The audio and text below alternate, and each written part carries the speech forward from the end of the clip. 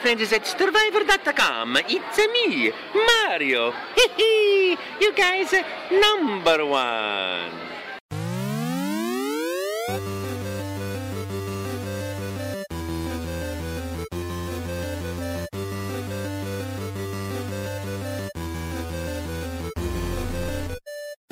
Yeah, it's the Friendly Fire Show, episode 175. It's the first of our three-part E3 2021 series. Today, we're going to be looking at Ubisoft, Devolver, Summer Game Fest, and EA/just Battlefield. I am one of your hosts, Steve from Stevivor. I'm Ben from Stevivor. And I'm Hamish, also from Stevivor. There's a lot we of... probably don't need the from Stevivor, Steve, when we have... That's all we have. Well, when we are Stevivor. All Stevivor, all white, all males. We're hitting every demographic so well, guys. Well done, us. Was I the only person to get up early this morning? I think I was, from the sound of it. Yeah, I think this is the first time I haven't watched any of them live so far since like 2010 or something, probably even earlier. Like I've either been there or I've got up early, but Ubisoft and Devolver weren't quite doing it for me.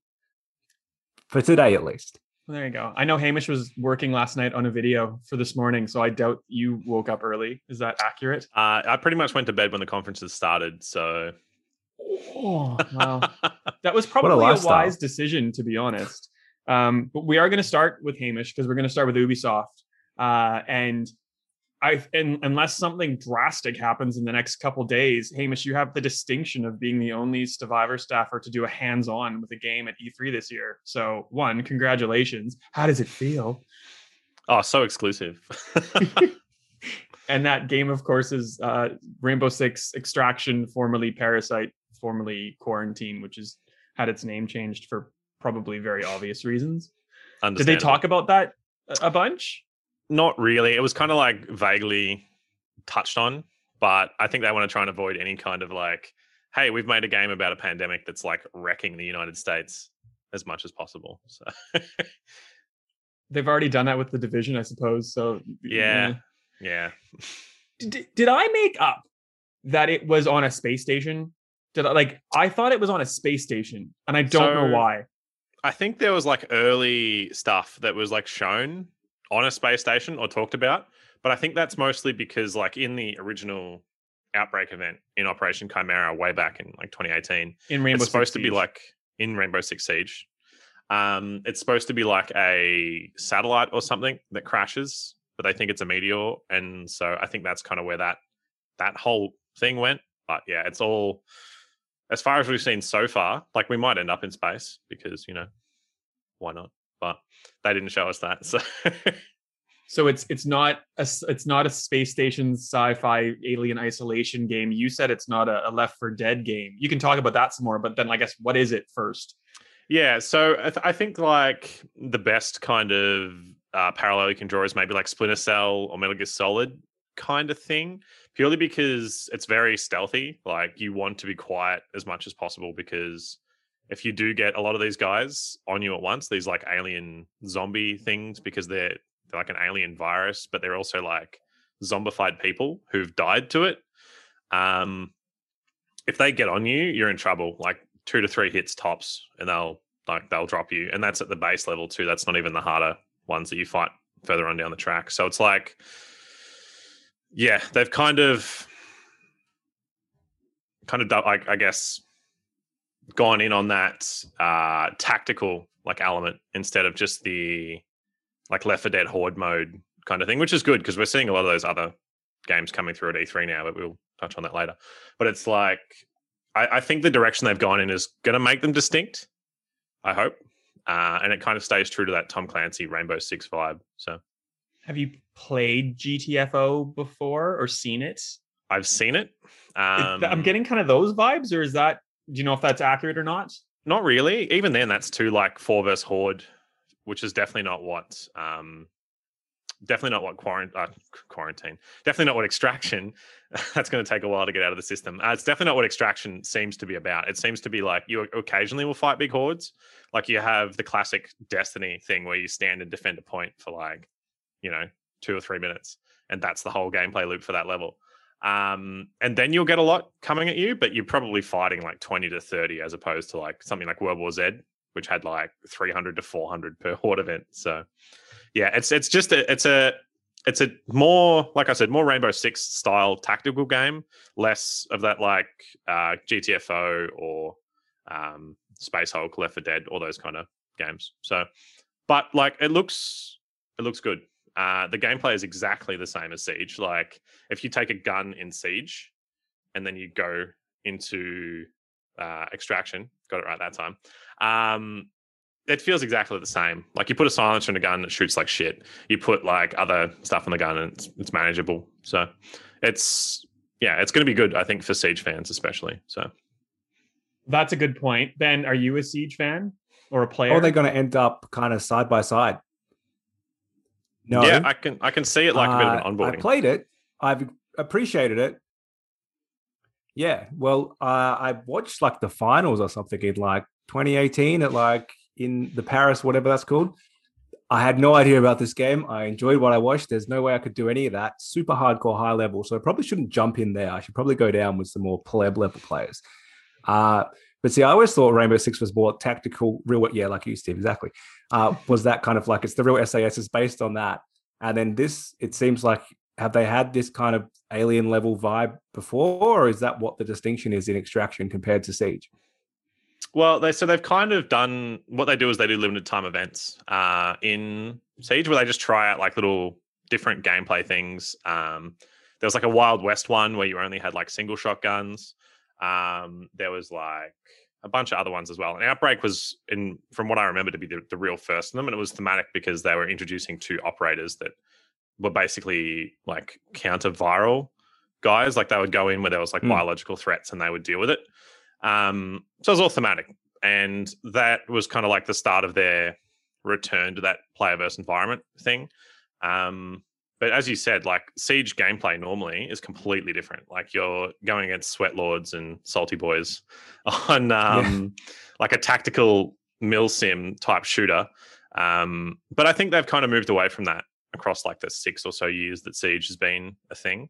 The gadgets are getting more far out. Like it used to just be a dude with a sledgehammer who was like jacked, and now it's like people with all sorts of funky drones and healing bots and stuff. So I think they've kind of strayed away from that already in like the main game, and I think this is going to move like lockstep, kind of like you said before, where it's like it's kind of advancing the PvE side of the game a bit more. But I tell you what, this is going to be something that I think will sink it. Is if it's a full price game, I think that's going to be a really hard sell for anyone. It is pretty much. I've seen it on JB for 79 Australian. There's a deluxe edition, which cheap these days. That is cheap. Well, there's a deluxe edition which is on the Ubi store right now, but I only found American pricing that was $80 for the deluxe edition. With you get you get skins and weapon skins and charms and gear, but with the deluxe edition you also get 10% off like the in-game store, which is, I guess it's all cosmetics, so it's not like you're buying, it's not like pay to win or anything like that, but that seems a bit strange. And Ubisoft has said that like if you own Siege and not Quarantine Up, Extraction, God, you'll get like, you automatically get like all the operators unlocked straight away and this and that and the other. So yeah, like it's, I don't know. It seems like I like what I've seen of people playing Siege. I'm awful at Siege. I therefore am not as excited as I used to be for Extraction when I thought it was still like Parasite and like very like spacey themed, and it was something else in my mind. But whatever. Not everything has to be for me. Most things should be, but not everything has to be for me. Anybody else want to say anything else about Extraction before we continue on, or no? Yeah, well, I mean, I think that's all I know about it. I think that for you, actually, like, I don't want to sound like a Siege fanboy here, because I'm definitely not. Like, it's got plenty of problems.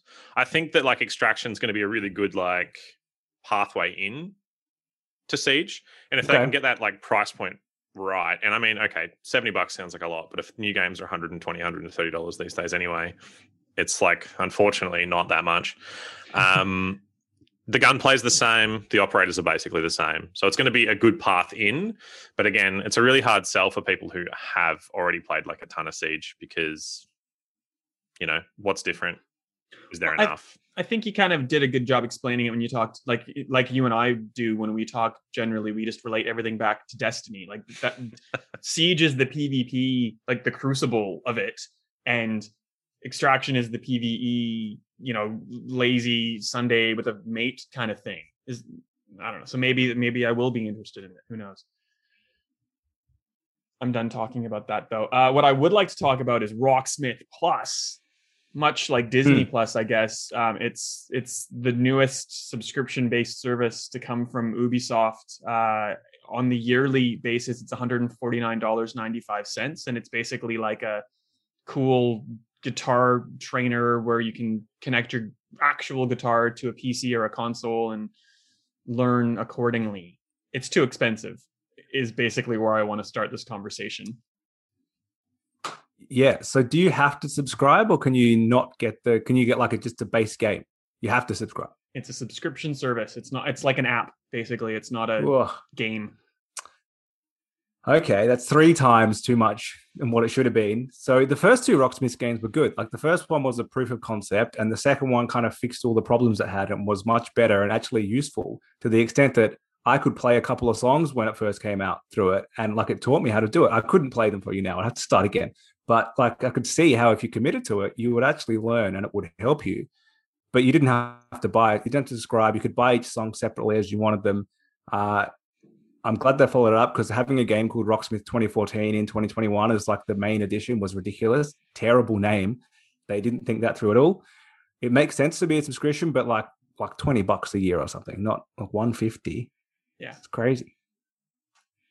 It's admittedly cheaper than guitar lessons, but also it's not guitar lessons, is it? I don't know. Like, well, it kind of is, right? Like, I mean, that was going to be my only counterpoint. I think that much money a year is ridiculous. Like $25 a month, I think it was at base.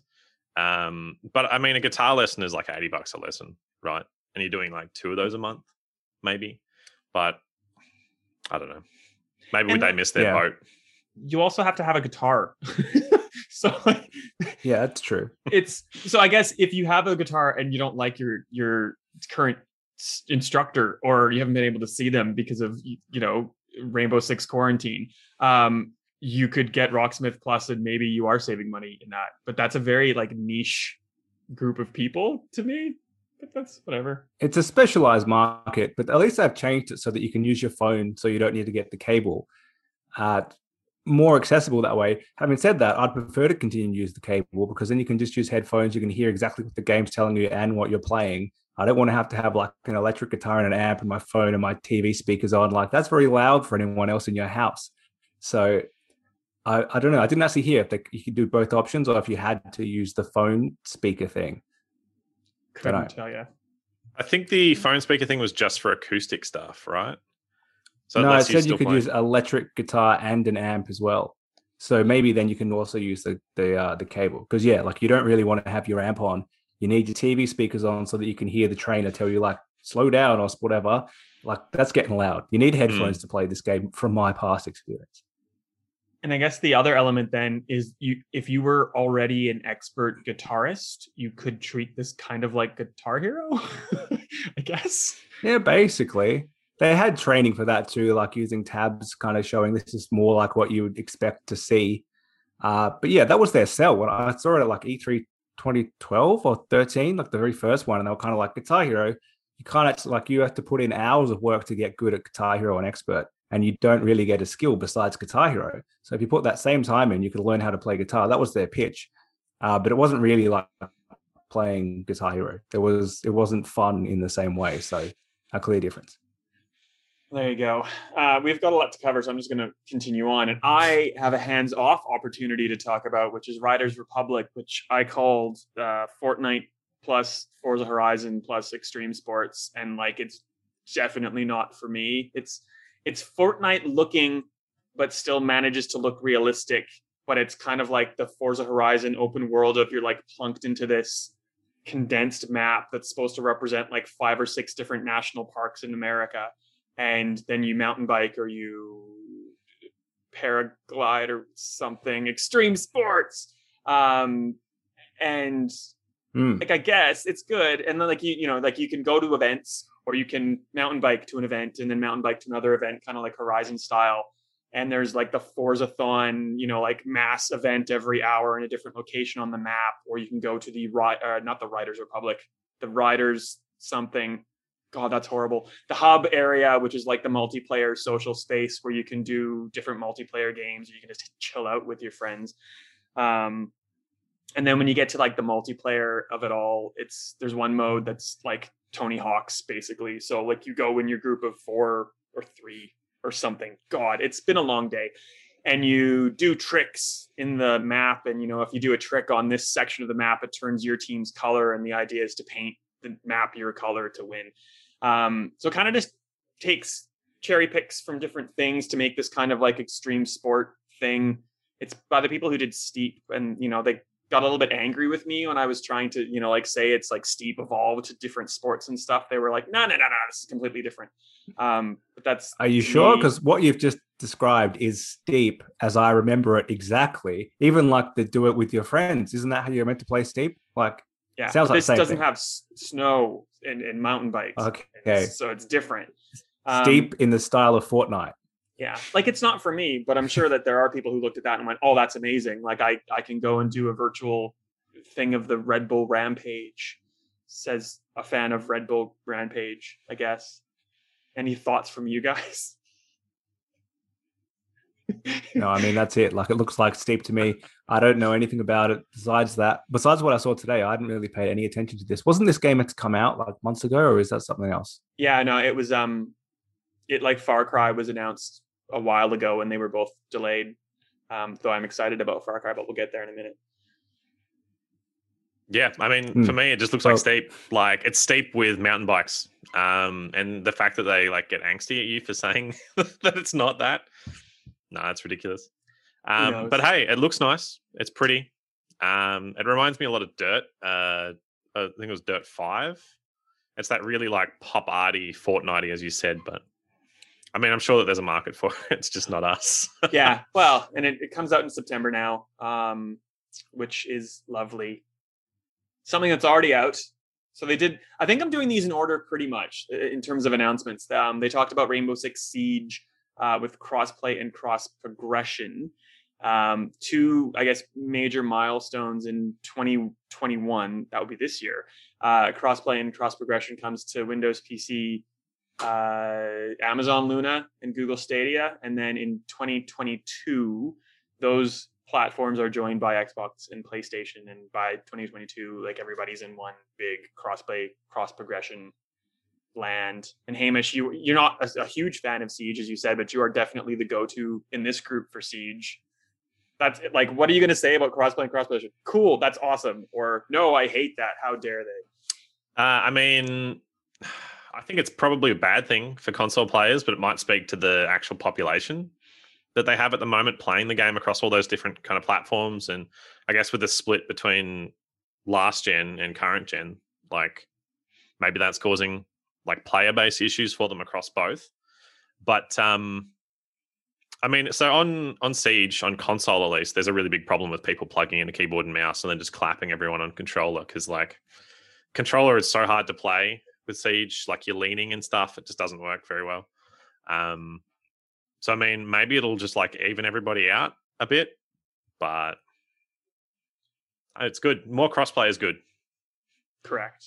And it's on Game Pass. So like Ben and I, for all of our whinging about we don't play it and we should try. I guess like we actually could try, Ben.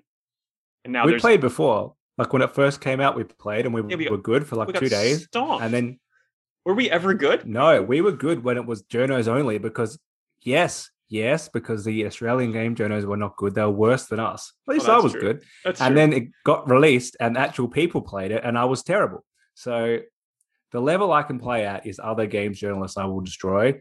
Not all of them, but some on console. So very small market. There's like 6 people I can play against. Don't even have 2 full teams. And then when it really gets released, terrible. Well, when crossplay comes out, we can get Hamish and his friends on his Discord server to join us. We'll plug in a keyboard and mouse into our console, and then we'll switch back to a controller because we don't know how to use a keyboard and mouse, and we'll still clap people in Hamish's words. Exactly. In young people's speak. And I are the same age. Well, I feel like I'm 50 million years old, except for when Just Dance comes out as part of the Ubisoft Forward presentation, and I feel like a child again because I love it. I don't care. It should have led the show as it always does.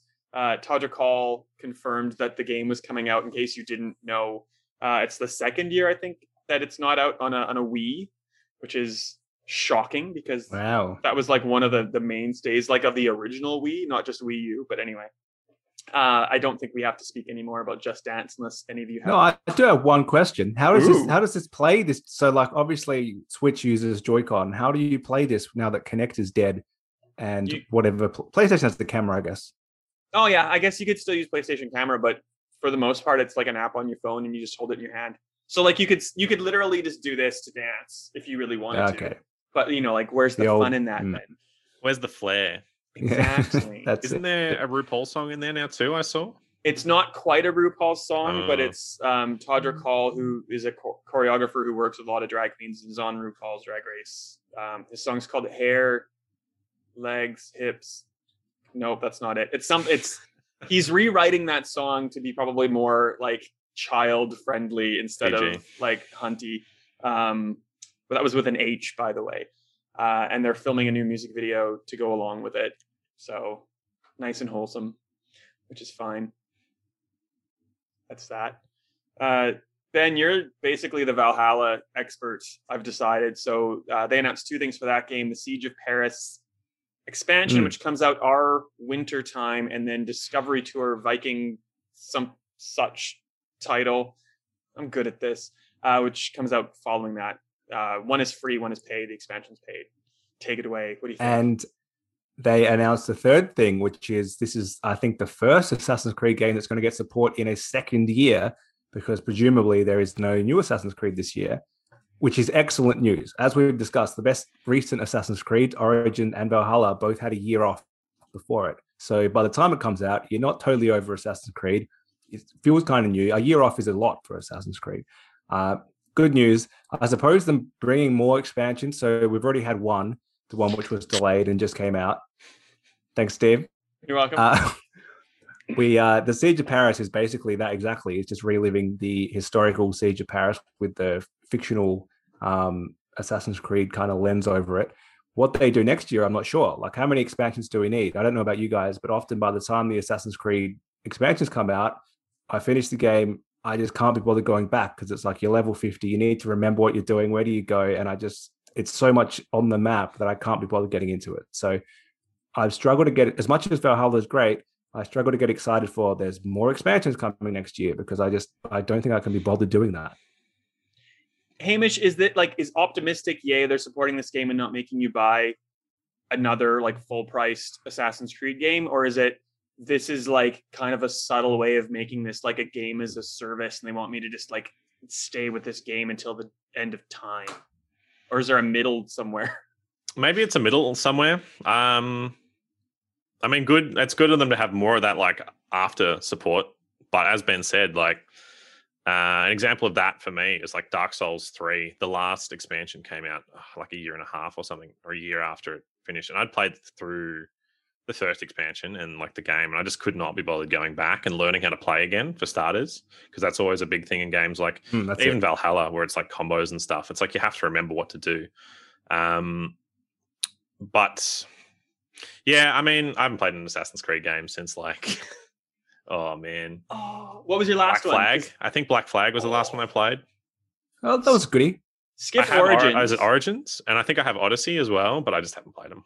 Skip Origins, go straight to Odyssey. And this is kind of going back to what Ben was saying. I love an Assassin's Creed game, but it always comes out in a weird time. And I usually play like 5 minutes of it, and then I have to set it aside and then eventually go back to it. And I didn't get back to Odyssey until all of the DLC was out. And I saw my husband playing it for a bit, and I just fell back into it like hard. And I went from like 5 minutes of playtime. I think when I finished, it was like 95 hours, and I burned through everything.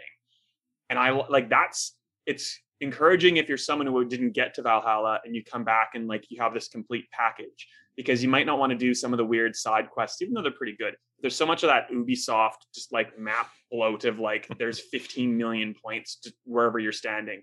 But if you have like all of the expansions and all of the game, you can kind of skip some of the superfluous stuff and just do like the good story based thing, and that will take you for a while. But yeah, like if like you were saying, Ben, if you have skipped out for a while, having to get your brain back there is difficult. So my question then is, like, what's the point of playing the game when it comes out? Why don't you just wait until all the like DLCs are released and just plow through it all then when it's cheaper and you have everything to play and there's no big break in the middle, right? So I think that's a virtue that comes to people who are patient. Yeah, it's not me either. Ben, are you going to just like skip all of Valhalla's DLC until one final push at the end? No, I think I'm done with the game. I'm already lost. Like, I tried to play the most recent one. When you were here, I tried to play it briefly and I couldn't remember. Like, I played it hardcore for 2 or 3 weeks, finished it, and that's it. Like, I don't remember where I'm going. I don't remember any of my abilities or what I was trying to do. So, yeah, I find it too hard. The Discovery Tour is always really cool, though. That's not really a game at all. It's just a history lesson. So, I might check that out because that's always interesting. It's a fun, easy way to check it out, and I think like they even use that in schools and stuff. Like it's actually pretty good. And it's free, regardless, I think, of whether you own the base Valhalla game or not. And it's like you don't have to learn how to do anything; you just walk. So that's good. You don't have to be familiar with what's going on. Anything else on that? Cool. The next thing that they covered was Far Cry 6. They did like a big deep dive into it a couple weeks ago. I did a preview, I think at the end of May. But we got a look at like another scene with Giancarlo Esposito as Anton Castillo. And he's just a jerk. Like, I don't know if we want to talk about that at all. There's probably a bigger piece of news. Do we want to talk about Anton first? Any thoughts on his extreme heel turn? In case you didn't realize he was a jerk. He was a jerk. You can watch the video. No, I didn't realize anything different. Yeah, I mean, okay. He's the bad guy, I assumed. Yeah. He kills people because he's the dictator of Yara. The big news, I guess, is that as part of the season pass, there's this new game mode where you can play as Voss from Far Cry 3, or Pagan Min for Far Cry 4, or Joseph Seed from Far Cry 5 in some sort of mode where you're the villain, and if you die, everything kind of resets. So I guess it's like a procedural rogue-like kind of thing, maybe. I don't know. What do you guys take from it? Pass on that mode for me. It doesn't look very good at all. It seems like that there's always been the experimental or the side Far Cry. There was Blood Dragon, which apparently is also part of the season pass somehow, or for some pointless reason. There was New Dawn. Like, there's always this, we've got a bit extra Far Cry. It's the idea we didn't really fully flesh out. Here it is later. They're just chucking it in season pass. It might be interesting, but I don't know. It didn't do anything for me at all. I mean, I think it's interesting. I think it's good to see them playing with that formula a bit, because to me, Far Cry has got a bit stale. I think I played 5. Is that the one with Joseph Seed? Yeah, that was the cult one in America. I played that one, and it was too much. You know, there's too much going on in Far Cry games now. It's like they're just constantly going at you. You can't drive 100 meters without getting attacked by someone.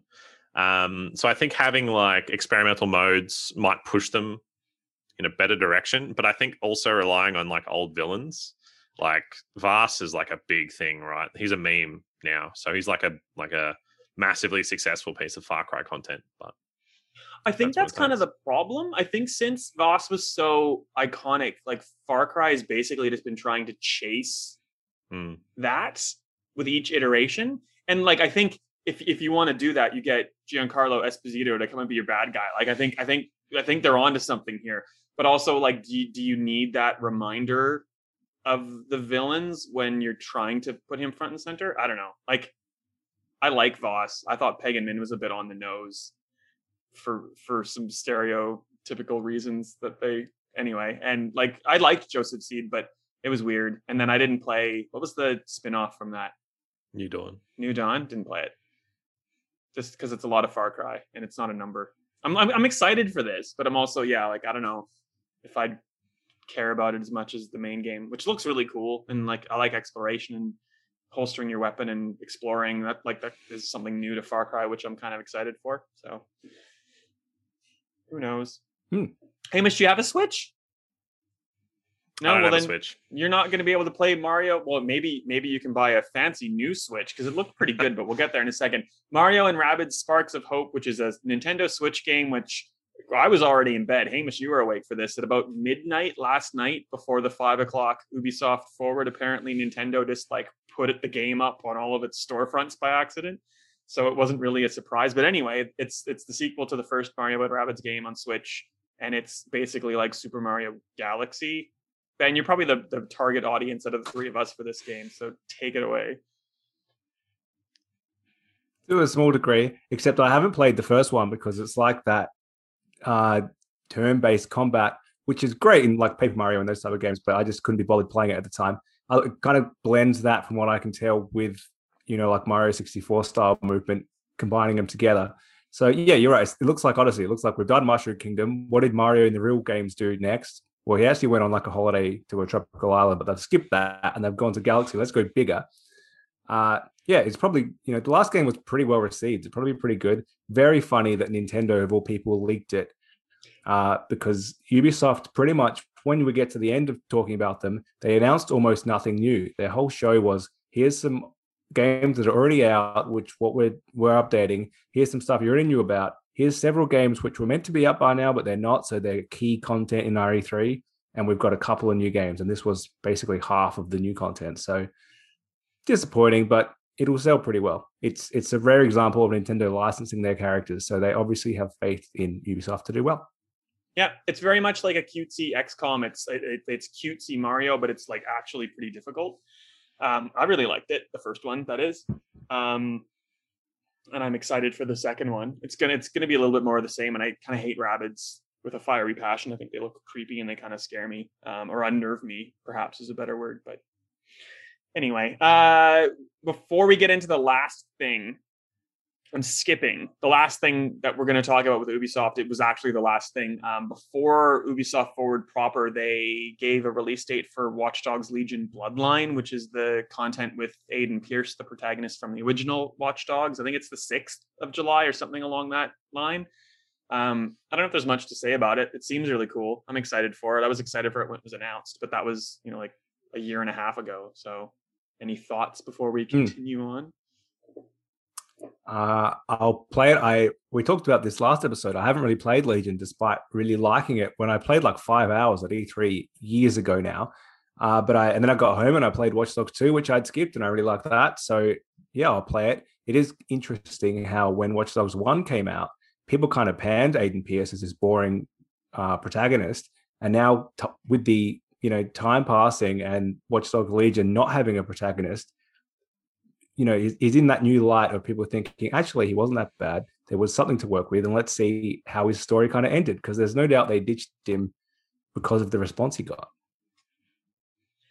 Yep. I mean, he was pretty white bread, I think. He was just that classic. When did it come out? Like 2010-ish? That classic old protagonist who just barely said anything and was just boring. And then Watch Dogs 2 like went the complete opposite direction, which was great and fun. And then, yeah, Legion obviously killed the idea. So it's good to have him back, I guess. Maybe they can do more with him this time. But I'd like to see some story. It was that thing of like Assassin's Creed, Watch Dogs was definitely like a tech demo of what they could try to do or wanted to do, and like vastly different from the trailer that kind of like set our expectations way higher than they probably should have been. But I guess looking at this list from Ubisoft, before I get into the last thing that they announced, like there was updates for Honor and the Crew, but like there's, and like you were saying, Ben, there's like and Hamish, there's the open world 50 million things to do game in 7 flavors right now, or there's Siege or Siege space but not in space, or Just Dance, or like that's it. It's weird. Like we didn't see a Splinter Cell, which I got so excited for. I thought the thing at the end, because I forgot about, you know, how the world works. I thought it was going to be Splinter Cell. We didn't see anything from Skull and Bones. We didn't see Beyond Good and Evil 2. Like it's. I'm just going to say it. Ubisoft's press conference really disappointed me. Thoughts? Agreed. I think we've in previous years talked about how Ubisoft was often the surprise because you would expect that either Xbox, when Sony was still there, or Nintendo was going to have the major announcements. And we often said something at Ubisoft was what we were most surprised with because either it hadn't leaked somehow, now everything they do pretty much leaks, or yeah, it was just something different. And it was when their games felt different, like the Watch Dogs trailer you're talking about. You know, we just come off so many Assassin's Creed games, and then Watch Dogs felt totally different, and it looked like this is a great new IP that's going in a different direction. In the end, it followed a pretty similar formula to the Ubisoft map game, it was kind of part of that group which started this whole problem. So to come out, only announce really 2 games, one of them was already leaked, and the other stuff was heavily reliant on stuff which has been delayed, which is all very similar, as you just said. So I think we kind of saw this coming. We knew that there's that kind of lag from COVID. So delaying games last year has had that roll-on effect and probably should have expected it. But yeah, it's probably the weakest Ubisoft conference I've seen in the last 10 years of covering it. Yeah, I think it's probably tonally setting what E3 is going to be this year, right? Because as you said, COVID lag is a thing. And yeah, it's just flat.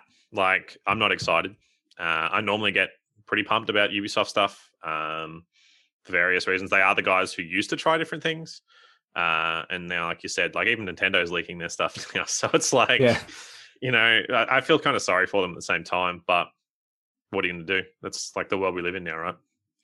Well, I don't think it's going to get better from Ubisoft. Like they've come out and said that, you know, they're going to still do their AAA tent poles, but, you know, they're working on freemium, you know, like games as a service, free to play things. And like, I don't know. It's not encouraging. I love Ubisoft. I like a lot of their stuff, but like there's nothing really in the list of games that I was super pumped for. Like I'll play Mario and Rabbids. I will try Extraction. I will probably frustrate people like Hamish with my ineptitude. And like Just Dance is Just Dance, like every year I'm in, but like nothing exciting, nothing jaw-dropping. And, you know, like Yves Guillemot came on at the end and, you know, like, blah, blah, blah. I'm talking. It's like, yeah, come on, Yves. Like, let's get to like what's your one last thing? Let's go. What is it? Splinter Cell? It's going to be It was not Splinter Cell. It was Avatar Frontiers of Pandora, because for some reason we are still being told that Avatar is a thing we should care about. Do either of you actually care about Avatar? That's my leading question. We won't even get into the game just yet. Do you care about Avatar? Not really. And where the hell did this come from? Like it was 5 years ago. It didn't get leaked. They've had to go to something. Yeah, they've had to go to something that we would never guess to get a non-leaked game, basically. Because I don't know. The biggest surprise for me is Avatar, the Twitter account, tweeted this. Why does Avatar have an active Twitter account? That's crazy. Like these movies are never coming out, right? So I don't know what's going on. Because James Cameron's pumping money into it, I guess, and we're encouraged to think that it's good. I don't know. Like, it looked good. Hamish, did it not look great? Like, visually? I mean, yeah, visually it looked great, but like a lot of Ubisoft games do, right? They look pretty decent. Why do we need an Avatar game? Why?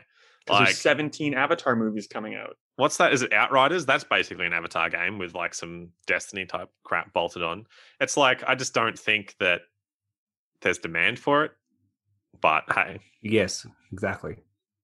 Like the world suits, the Avatar world suits a game. Like it could make a great game. There was like a standard movie cash in at the time, but there's potential there, but there's no demand, as you say, Hamish. I don't think there's anyone really wants that. They're banking on these movies will actually come out, maybe. And then people are going to be into it again. Like they're trying to get ahead of the curve. But yeah, it was a surprise because why did it happen? It's like it's a first-person game with bows and arrows and avatar weapons, and it looks sci-fi because it's on a different planet. But it's, you know, like I'm imagining it's going to be like Far Cry with different things and probably 8 million things to do on a map and stuff. Like it's that same like variation of the theme. And if it was like all my monitors just turned off. You could see the drastic lighting change. If this was like middle of the show announcement, yeah, okay, cool, whatever. Like this is what you ended on? That's telling, in my opinion. Yeah. But anyway. Yeah, that's why. Right? That's why it was disappointing. They didn't have that. Yeah, they didn't have that big end to finish on, which they normally have something which is, like that's Eve's thing. one last thing. Here's something good, which is not coming out for a while, but we've got an idea here to show you, like a teaser or something. And that's what we always talk about. And I don't think they're going to have one for a couple of years. Well, next year will be the next Avatar game. Yeah, I think like I get really big Horizon Zero Dawn kind of vibes from it. Maybe it's their answer to that. But no, fix the Division. Don't make Avatar. Yeah. Well, Ben, we haven't done an expert segue in a while, but check out this expert segue. The Devolver Max the Devolver Max That was great. Oh my god. The Devolver Max Pass Plus press conference presentation came out, and as I was watching that, I got the pricing for Rocksmith Plus and putting up like $150 a year at the same time that I'm watching on my screen like Devolver monetizing everything gaming as like a joke, and it's like, oh, that's like hitting pretty hard actually. Do you want to talk? Did you guys have a chance to check out the Devolver press conference, like on the whole? I watched it. I struggled to pay attention because it was just too cringy for me. Like that joke of we're monetizing subscriptions so you can buy stuff again. I can see the joke there, but they went on too long and they did it too often. And for some reason, they were slamming hot dog sound like too much, which is kind of a throwback to us. Like 2014 E3, we're looking for a hot dog cart because we're so hungry, and that would have been great. But yeah, it didn't quite fit in. They eventually got to the games, but it was kind of like we've booked 45 minutes, guys. We've got 8 minutes of content. How can we fill the rest? Well, let's really bring this joke out. Like, yeah, I struggled to pay attention, to be honest. Aim? I skimmed through it because, I mean, no. It was funny, and then it wasn't funny, and then it was funny, and then it was not funny, and then it was kind of funny, and then it was not funny, and then they like just kind of took it to the ground. They did like a non-fungible token joke, but they called it a non-F wordable token, and like ha funny, but like that went on a little too long. They sold it like the one VHS tape for $1,000, but they gave that to charity. So like it's like for every good point, there's like an equally stupid point or bad point. So like whatever. There were 3 games that I thought were kind of neat that I want to talk about quickly. I don't know if you guys had any more, but Trek to Yomi is like a side-scrolling black and white kind of Kurosawa-inspired samurai game because we haven't had enough of those of late. But it looked pretty good. So that comes out, I think, next year, maybe this year. I don't know if you guys want to talk about it. I can just like run these off really quickly, and then you can talk about whatever you want. Run them off. There was a mobile game called Devolver Tumble Time, which I don't know if it's real or not. Like it was making fun of all of the mobile games where it's free to play and you do, like not like a Bejeweled match puzzle, but like I think Pokemon Cafe or whatever it's called is very similar. Like you have a play space and you have to like swipe the same things to, physics puzzle them away. I think it's real, but I'm not sure if it was just them making fun of it or not. But if they are putting it out, and there's ads in this, like it's at what point is it not a joke anymore? And Devolver's making money off people watching ads on their phone, like they were saying that you shouldn't be doing, like everything else about the presentation. And then Phantom Abyss, which was actually good, looks like a cross between like Mirror's Edge with like first-person parkour and like a temple run, like temple run, one hit, get as far as you can kind of thing. Sorry, that was it. That was me.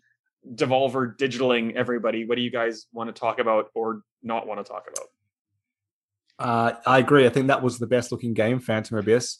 Looked like what I want to play. They did hit really hard, like premium product. This is I think the woman said this is definitely not coming to a subscription, which is okay. That's your joke that you're making. But does that mean none of these games would ever come to Game Pass? Because that's the only way I would ever play any of them. So they've really kind of locked themselves into not jumping on there.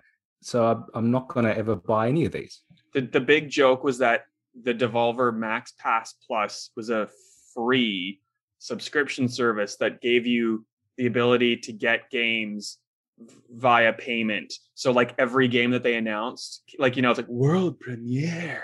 Every game was announced with premium product. Like, yeah. I don't know. Like, I think you got that. I don't know why I felt the need to explain the joke to you, but there you go.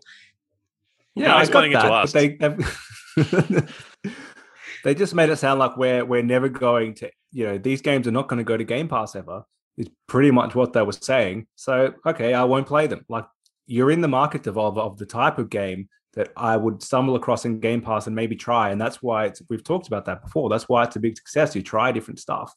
None of these games I would go out and buy. So I think they do it. I get what they're doing. They're doing that. We need to kind of hit the opposite angle. Everyone's doing this. We're not going to get into that. I don't know that it works for them.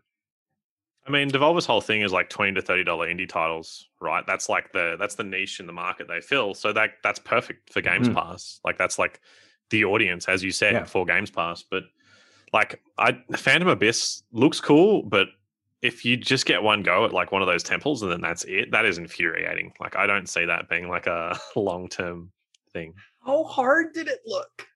Super hard. Like it's kind of like the appeal of it, but yeah, like if it's just going to be like frustrating, that's unfun. Carrion, which is one of like my favorite games of the last couple of years, was a Devolver game which was similarly priced but on Game Pass. So like it's that thing of like the Tumble Time Mobile bit, I guess. Like at what point does the joke end and like when does seriousness kick in? I don't know. And they went as far as that Demon Throttle, which is a Switch game. Like it's not available digitally from what they're saying. Like you have to buy it as a cartridge, which I don't do that anymore. No, thank you. I don't know. Devolver Digital. I guess, you know what? Like honestly, more people looked at stuff that we wrote about Devolver than we did about Ubisoft today so far. I don't know if that's going to last, but like they're doing something different. So you got to applaud them for that. Yeah, I mean, I think they announced more new games. Yeah, they announced more new games than Ubisoft did, right? So as much as they padded it out for hours, it felt like hours with this terrible joke, they had content that Ubisoft didn't. So, and they were better than Gearbox. I don't know if you guys watched that followed it up, who had nothing, because so Gearbox had already announced, I think we're going to chat about it later, Tiny Tina's Wonderland. So they focused on that, and Randy Pitchford did a walk around the Borderlands movie set for like 15 minutes, but really awkwardly because he was like some guy just kind of filming in the corner, and it was just like him like, oh hey, this is the E3 right here, this guy, and the director's being like, oh okay, hi, like what is this? So Gearbox is definitely going to win worst presentation. Prime example of you do not need to do an E3 presentation if you don't have more than 5 minutes of content. Statement, don't need to talk about it. Why are they taking some photos of actors in Borderlands the movie like completely backlit? So it's like who's that Pokemon? And they're like, here's a set from the photos. God, here's a photo from the set of Borderlands. No, it's not. It's like someone backlit. You can see like their outline. That's not a photo of the Borderlands. Anyway, moving on. Are we moving on? Summer Games Fest. Yeah, that was the whole show. So, I mean, the one thing I think we haven't talked about yet was that wizard with a gun, which looks okay to me. Oh yeah, that looks like interesting. I really like the art style, but it reminds me too much of Don't Starve. Do you remember that game from like years? And I hated that game. Oh yeah. So, I'm hopeful that it's not like that game, but it looks like that game. So if it was on Game Pass, would you play it? I would try it if it was on Game Pass. I would not spend $30 on it. So this is a 3-beer podcast for me, and I regret nothing. Do we want to talk about Summer Game Fest then? Because Ben sort of segued, and then Hamish pulled us back. Unprofessional, Hamish. You should, come on, get with. No, I'm just kidding. Let's talk about that one first. Tina Turner's Wonderlands. Tina's Wonderlands. I don't know. Maybe Tina Turner's Wonderlands would be a better game, to be honest. It's like Borderlands with a Dungeons and Dragons. Tina has an imagination. Go play a game twist. I have zero interest in Borderlands to begin with, so that is continuing on. That's extending for me into Wonderlands. Take it away, you guys. Unless you're the same opinion. Pretty similar. They seem to hit this pretty hard with Andy Samberg, 3 other celebrities who I've already forgotten. Like that was their main pitch of like, we've got celebrities, but they didn't really show them. So yeah, I don't really, they made a big deal of if you haven't played Borderlands, you can start here. We kind of get it. It's hard to go into Borderlands 3, having not played the others. You're not really into the world. You could start here instead. That seems to be their sales pitch. So I'm not really that interested, but I can see what they're trying to do. I don't like the gameplay or the humor, to be honest. Borderlands 3 was hot garbage, in my opinion. So it feels like this is kind of like trying to pull people back and to be invested in the IP again, because I think Borderlands 2 had that Tiny Tina DLC as well, and it was like a rampaging success. So I think maybe they're trying to like be like, oh shit, we need to patch the boat. Yeah. So and everyone loves Ashley Birch, and you should, because she's great. But like, okay, cool. It's still the same game, but like it's a new game, but a different game at the same game at the same time. Hurrah. Sorry, did I cut you off, Haim? I didn't have anything else good to say. I was just going to rag on Borderlands 3 some more because that game is so boring. I'm 3 beers deep, so I'm loose now. Actually, I'm 2 beers deep. I'm into, you know what I mean? Something that was actually very much up my alley is Evil Dead, the game, which was announced last year. It's basically Dead by Daylight, but Evil Dead, which is hilarious because Ash Williams is in Dead by Daylight, but that's beside the point. It's a 4 player co-op game where there's going to be someone controlling a Kandarian demon. So, like, it's literally just Dead by Daylight. And it's just like fully leveraging the Evil Dead franchise. So you can play as like Ash, his sister. You can play as the King guy from Army of Darkness. You can play as Pablo and Kelly from Ash vs. Evil Dead, which is on Stan. If you haven't seen it, you should, because it's great. Did you guys check out this game? Not at all. So I'll take your word for it. It's so good. Haim? Yeah, I watched the stuff for it. I mean, I think it looks good.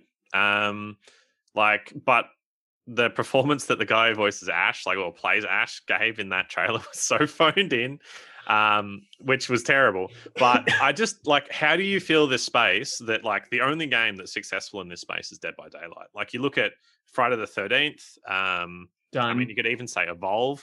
Yep. Games like that have tried to do this asynchronous multiplayer and just failed.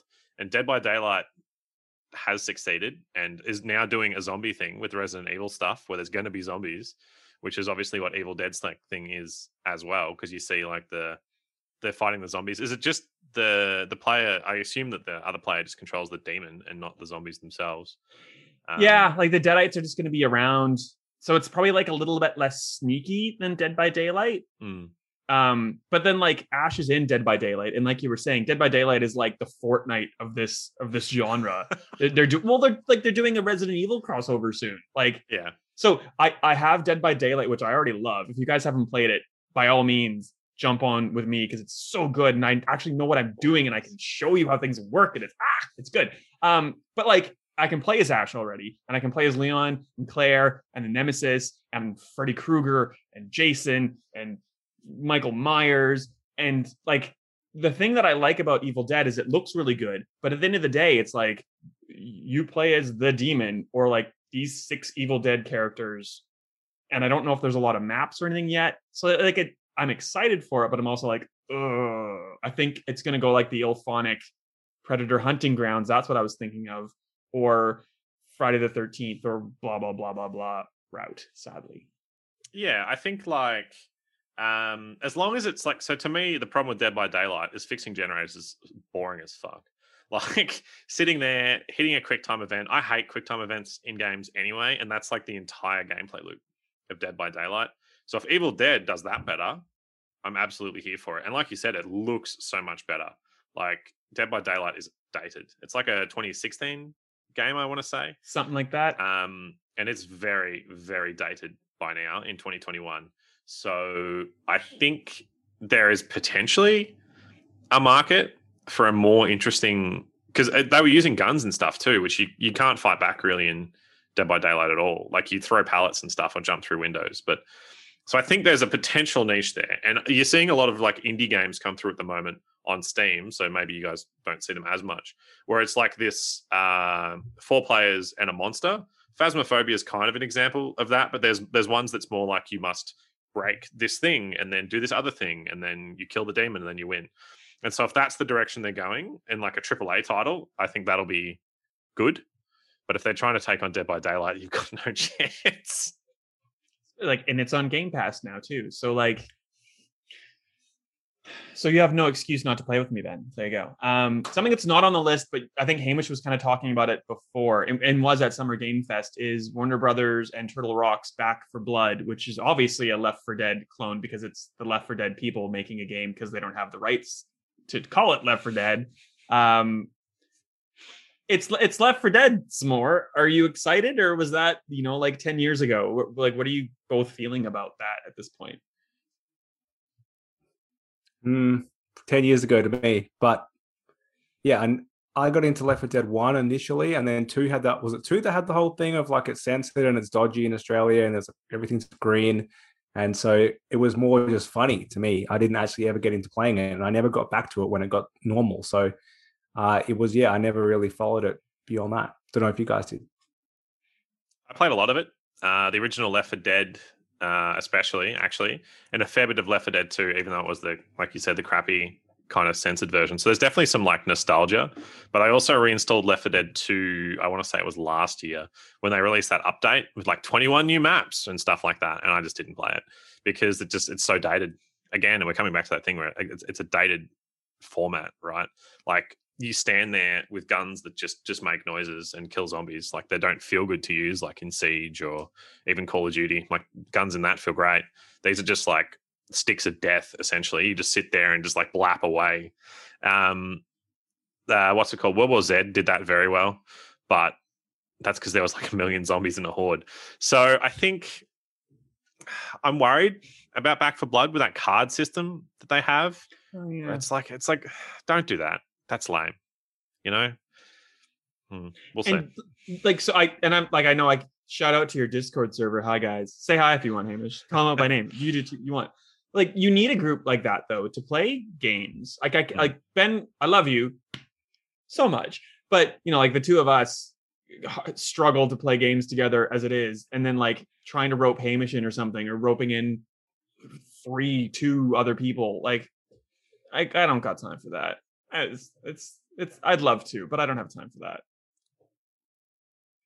Yeah, I mean, as you said, we just have this, like, I have a couple of servers on Discord that I use. Being a PC gamer is better for that because it's easier than consoles, right? So we're playing a game at the moment. It's terrible. It came out in 2018, Space Hulk Deathwing, which is basically Left 4 Dead again, but it's set in the 40K universe. And so that works because it's terrible by yourself or like with 1 or 2 people. But if you get 4 people, then you're just standing there like blapping Tyranids for like, 45 minutes. It's kind of fun. And I think that's what Back 4 Blood's shooting for as well. So you just need blapping. Blapping. That's a young kid word, blapping. I don't know if you can blap things in Jurassic World Evolution 2, but that was a game that was announced. I loved the first one. I don't know if you played it, the park building kind of sim by Frontier Developments, who did Zoo Tycoon and most of the Tycoons, if not all of the Tycoons. I don't have much to say about it. I just thought it was neat that it had an announcement, and it's like one of those games that we didn't know about a week ago, and I'm actually excited for it. It's done that thing where I haven't played the first one, but it is in Game Pass. So having watched the trailer for the sequel, which I know is now coming, I'm going to go play the first one. I don't know if that might have been its intention or not, but that's a very E3 thing for me. Like you see something which is coming up and I realize, I didn't play the last one. I should go back and play it. So it's worked on that front. And it's got Jeff Goldblum, right? Who doesn't love that guy? And Bryce Dallas Howard. Yeah, and who doesn't love that chick? Less of a draw card, admittedly, than Jeff Goldblum, but it's no fault of her own. He's Jeff Goldblum. How do you compete with that, right? Exactly. This is not my thing at all, but probably the biggest thing I'd say of Summer Game Fest was the release date of Elden Ring, which I forgot to write down in my notes, but Hamish, maybe from the look on your face. January sometime. I have it open. Sweet. January 21. 2022. 2022, not this year, no. That's past. We've heard nothing about this game basically since it was announced ages ago, and now it's not like a long drawn out thing, and it's not like, oh, you're going to get this in August, but then it'll get delayed 5 times to like I'm cool with at least that aspect of the announcement. That's all I know about Elden Ring. I know nothing about it's like Dark Souls, but with George R.R. Martin and pots with hands. Yeah, I think Hamish. This is Hamish all over it. Yeah, this is not us, Steve. The floor is yours. It's super exciting. I think it's a very From Software thing to do, to just not announce like a release date until like super close, because I think that was the case with Dark Souls 3 and Dark Souls 2 and the Sekiro and all those other ones, which I haven't actually played. I'm excited. Like, I love that super challenging but super fair style of like From Software games. I love George R.R. Martin's books, not so much his TV shows. But yeah, I think there was a lot of toxicity actually that's been floating around this game online because people are excited for it. I shouldn't say players yet because the game's not out, but they were like, "Oh, it's disrespectful. How could they not give us a release date? How could they not drop a trailer?" Which is ridiculous. Like, it's the most entitled bullshit I've ever seen, but it's classic, like that kind of gamer, right? But now we have it. We have this release date. The trailer looked fucking amazing, to be like perfectly blunt. Like, it looked so good, and I'm so excited to get absolutely spanked by this game in January of next year. So I'm not, but like I can appreciate that it looks really cool. I'm imagining that, well, like, I don't know. It seems like there'll be more of a narrative thing to it potentially because of George R.R. Martin, or maybe not. Like, maybe he's written all this lore in the background that From is kind of like thinking it's referencing really well, but like you're going to have to be a super sleuth to figure out what's actually going on. But like, anyone who likes a From Software game, I understand why they like this. I get it. And it looks pretty. I'm not going to play it. Ben, are you going to give it a shot? Probably not. I'm going to go out and say no. No chance. Try it for me. Experience the if pain. It goes, when it comes to Game Pass, I'll try it. So never. Hey, it might. Yeah. If Sony does a Game Pass, it might end up there, right? So yeah. Bloodborne was like one of my favorite reviews I've ever written, but oh god, let's not get into that. Anything else from Summer Game Fest that I didn't put in our little notes here that you guys wanted to talk about? I don't think there's much else, to be fair. But that was it. Something that might happen, which is still a rumor, is that Back 4 Blood may be a Game Pass day one launch thing. Good sentence ending, Stephen. But we don't know yet. That would be good. We'll know tomorrow, the 14th of June, probably during Microsoft's press conference. But if not, there's a Back 4 Blood PvP thing that follows a couple hours later. We're almost done. Sorry, guys. I know this is running a little bit long. The last thing I want to talk about was EA's E3 contributions, which was in the form of one game, which was Battlefield 2042, not 2142. I feel like, Ben, you're probably the guy to give us the overview. Well, when it leaked, I thought we've already had that game. And then I quick Google, you're right, it was 2142 we had. So this is how much they're blurring together for me. Okay, yeah. So we haven't had Modern Warfare. We've had 42. We've had them 43 at some point. Then we went to Super Future. Now we've got Modernish. The biggest surprise here is, be alarmed, guys. 2042 is 21 years away. Like, this is near future. It sounds like it's ages away, but apparently not. But yeah, so no campaign, which is got some people riled up. But basically, the original Battlefield games never had a campaign, so not really a surprise. What they had instead was, if you don't have any friends to play with or you don't want to play online, you can play the proper multiplayer against bots, which is very early 2000s because your broadband might have been used. Your mum was on the phone, so you can't play online. That's why that existed. I don't think anyone will use that, but it's good to be back. I never thought the Battlefield campaigns were any good until 1 and 5, which were, we need to compete with COD. We're going to do, like, based on World War I, based on World War II, independent stories, not one coherent campaign. And that does not work in a futuristic fictional setting because they've got no stories to go off. So yeah, I'm not surprised they got rid of that. The big news is probably current gen is going up to 128 players. So if you thought you were lost, Steve, on last gen with 64, PC and console are now aligning with 128. Last gen, I think, is still 64. And so it's $10 cheaper. Basically, it's going up by $10 on current gen consoles, which is really weird because I tried to look at it today just to see what it actually costs, because I think we only got US prices. And on Xbox, at least, you can buy Xbox One only. That's $100. Or you can buy the fancy, like, Gold Edition, which is like $150. There's no Series X version to pre-order that I could find, which is that's right, unusual. Yeah, well, anyhow, that's pretty much it. I'm going to play it. It looks good. I got back into Battlefield with 1 and 5. So then going to that modern setting again, I'm into it. The price going up, at least it's not 125, like 110 is acceptable to a degree. 10% off with Game Pass anyway. Yeah. Are you going to play? I am, but I want to hear what Hamish wants. I feel like I've talked too much. I feel like I've talked too much. I spent like 10 minutes talking about both Extraction and Elden Ring. So shut up, Hamish. You're the guest. Talk some more. So I'll play 2042. even if it's not on Games Pass. I will have a crack. I played 1 last. I skipped 5. I tried the Battle Royale mode, and that was awful. Firestorm? Yeah. Anyway. It's like they haven't been able to compete with COD for like several like generations now.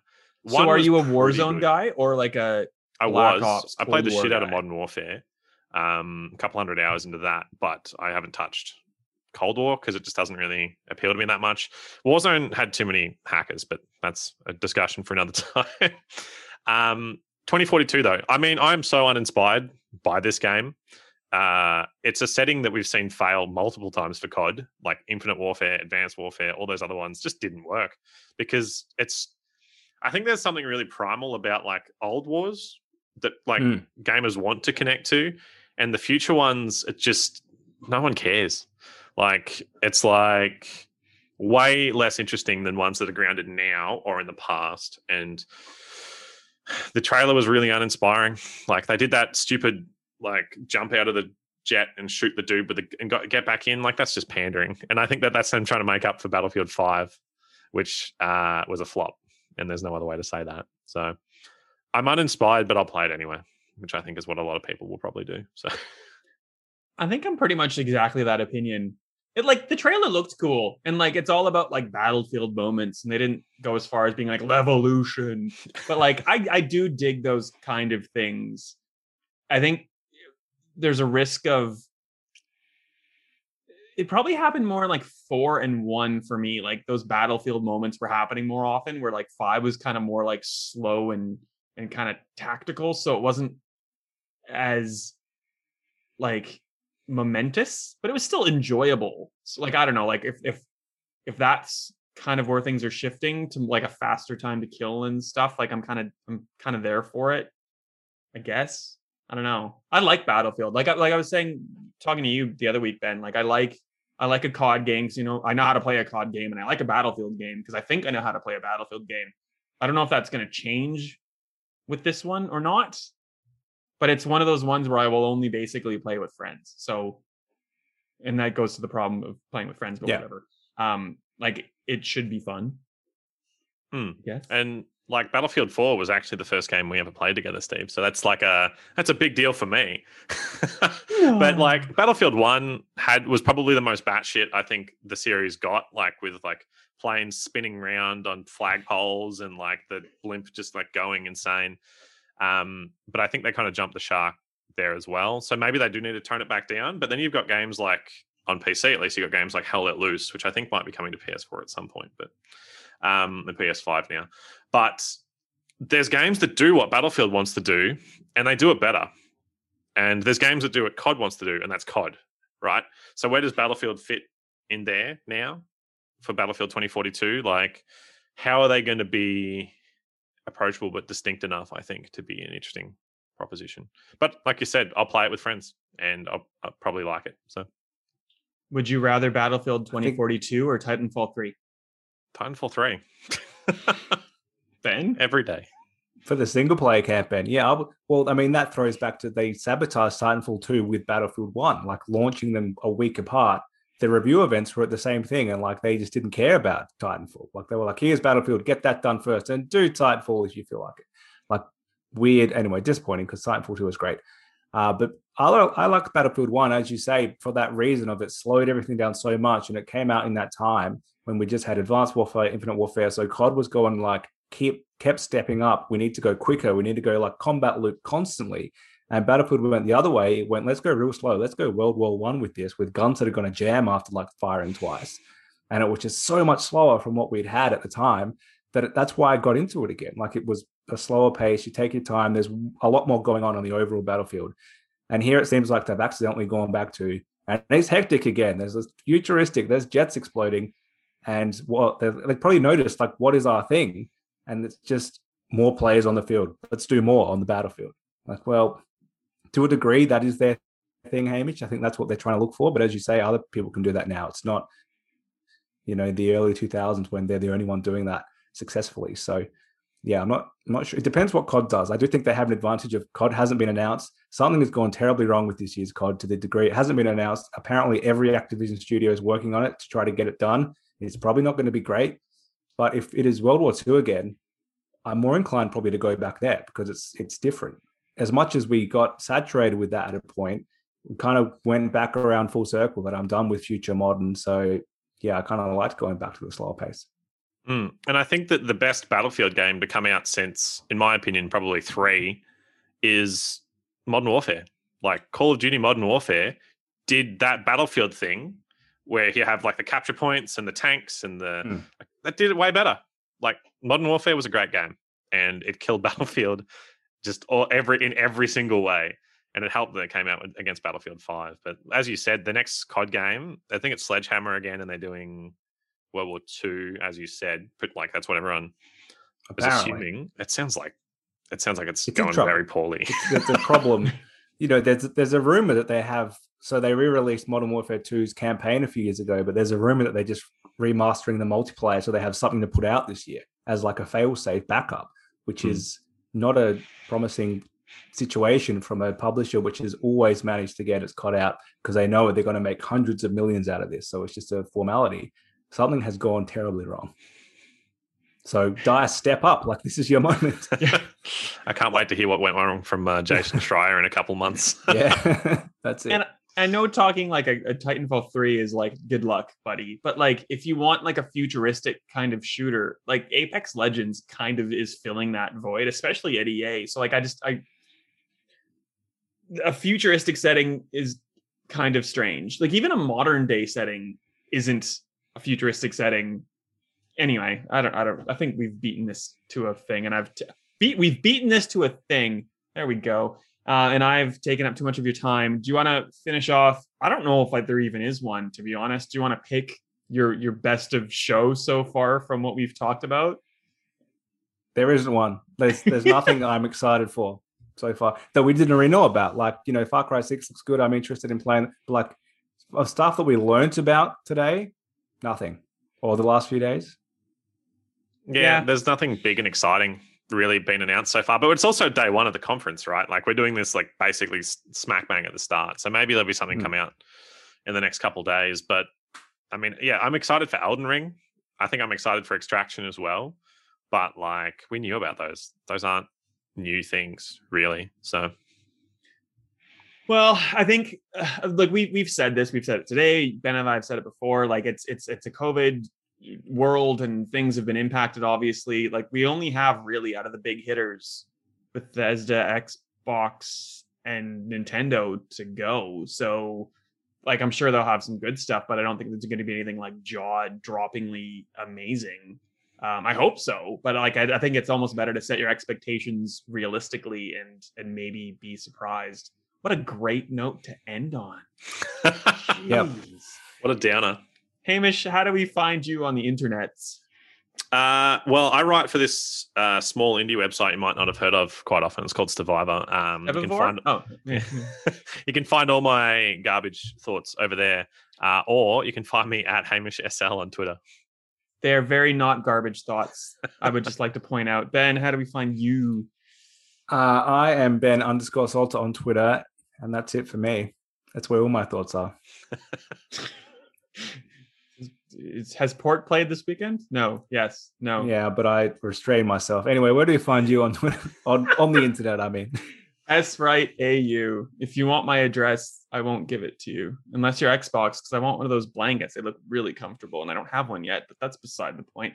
We'll be back tomorrow, theoretically, Ben and I with Oz Gamers to do a breakdown of Microsoft and Bethesda. Hamish, thank you for joining us, though. It's been my pleasure. And we'll see you tomorrow, and we'll see you in a couple days for Nintendo. Okay, bye.